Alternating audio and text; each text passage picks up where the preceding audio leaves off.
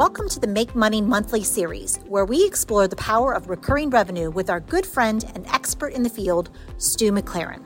In this series, we'll dive deep into the world of membership sites, subscriptions, and all things recurring revenue to help you understand how to create a sustainable and profitable business model. Stu will share his wealth of knowledge and experience, including insights from his own successful membership site, to help you unlock the potential of recurring revenue and take your business to the next level. So if you're ready to learn how to make money month after month, join us now for the Make Money Monthly series. And I hope you're okay with me referencing this, but you were referencing a friend that just went through a launch that they brought a whole bunch of new people in, and normally that's where they focus. And it's like, nope, that brought in actually the smallest number of people. It actually was the long tail. It was the longer relationships that they had. Maybe that or another situation. Are you able to speak into that? Because I think the longer we have those relationships, because we're all about that, the longer, the deeper the relationships, the people are more loyal into whatever offer you do put in. They're going to be more loyal to you, the promise, the transformation, the rapport that you have. So whatever you do put into the market, they're going to trust you. Yes. And they're going to invest in it over and over again. Are you able to speak into that?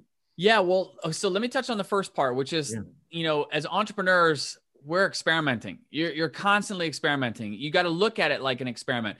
And if it makes it easier, like if this is like your first business, think of this as your practice business. I learned that from my friend Ryan Levesque. It's like, think of it as like a practice business. So it kind of eases the pressure that you got to get it perfect. Because, I heard a quote from a friend of mine, Mike Littman, back in 2004. He said, you don't have to get it right. You just have to get it going.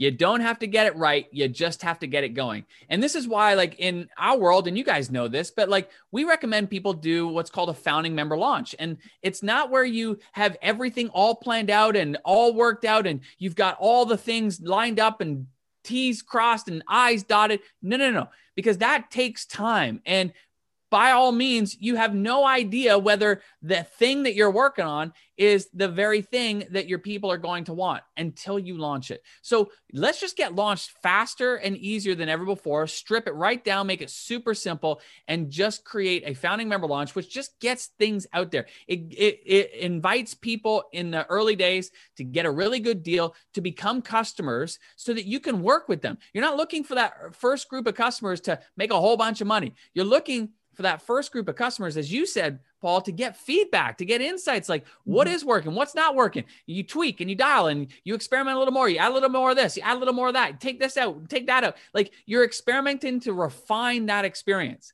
And those early customers are going to help you nail the offer, nail the product, nail the experience, so that when you do start going out, you're more clear, the transformation is more clear, and now it's more appealing for people. So I 100% in the camp of a minimum viable product to get something out there to in the hands of real people to begin getting that feedback.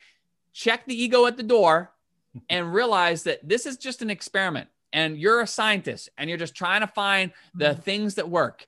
And it's like, you're going to put some ingredients in first and it's going to create something.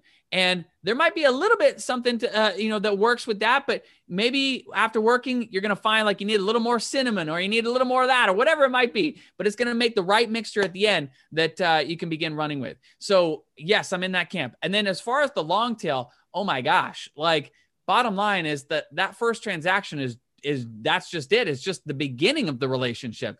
Where the real money is made for all of us as entrepreneurs and business owners is taking care of our people. Mm-hmm.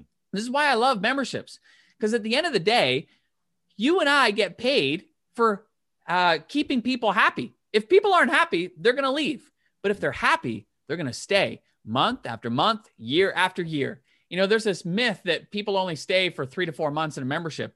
And that's just total BS. Mm-hmm. Because in our world, when you take care of people, they don't stay for months, they stay for years. And anytime I hear that conversation, all that is that's an indicator to me of somebody speaking who does not have a proper retention plan.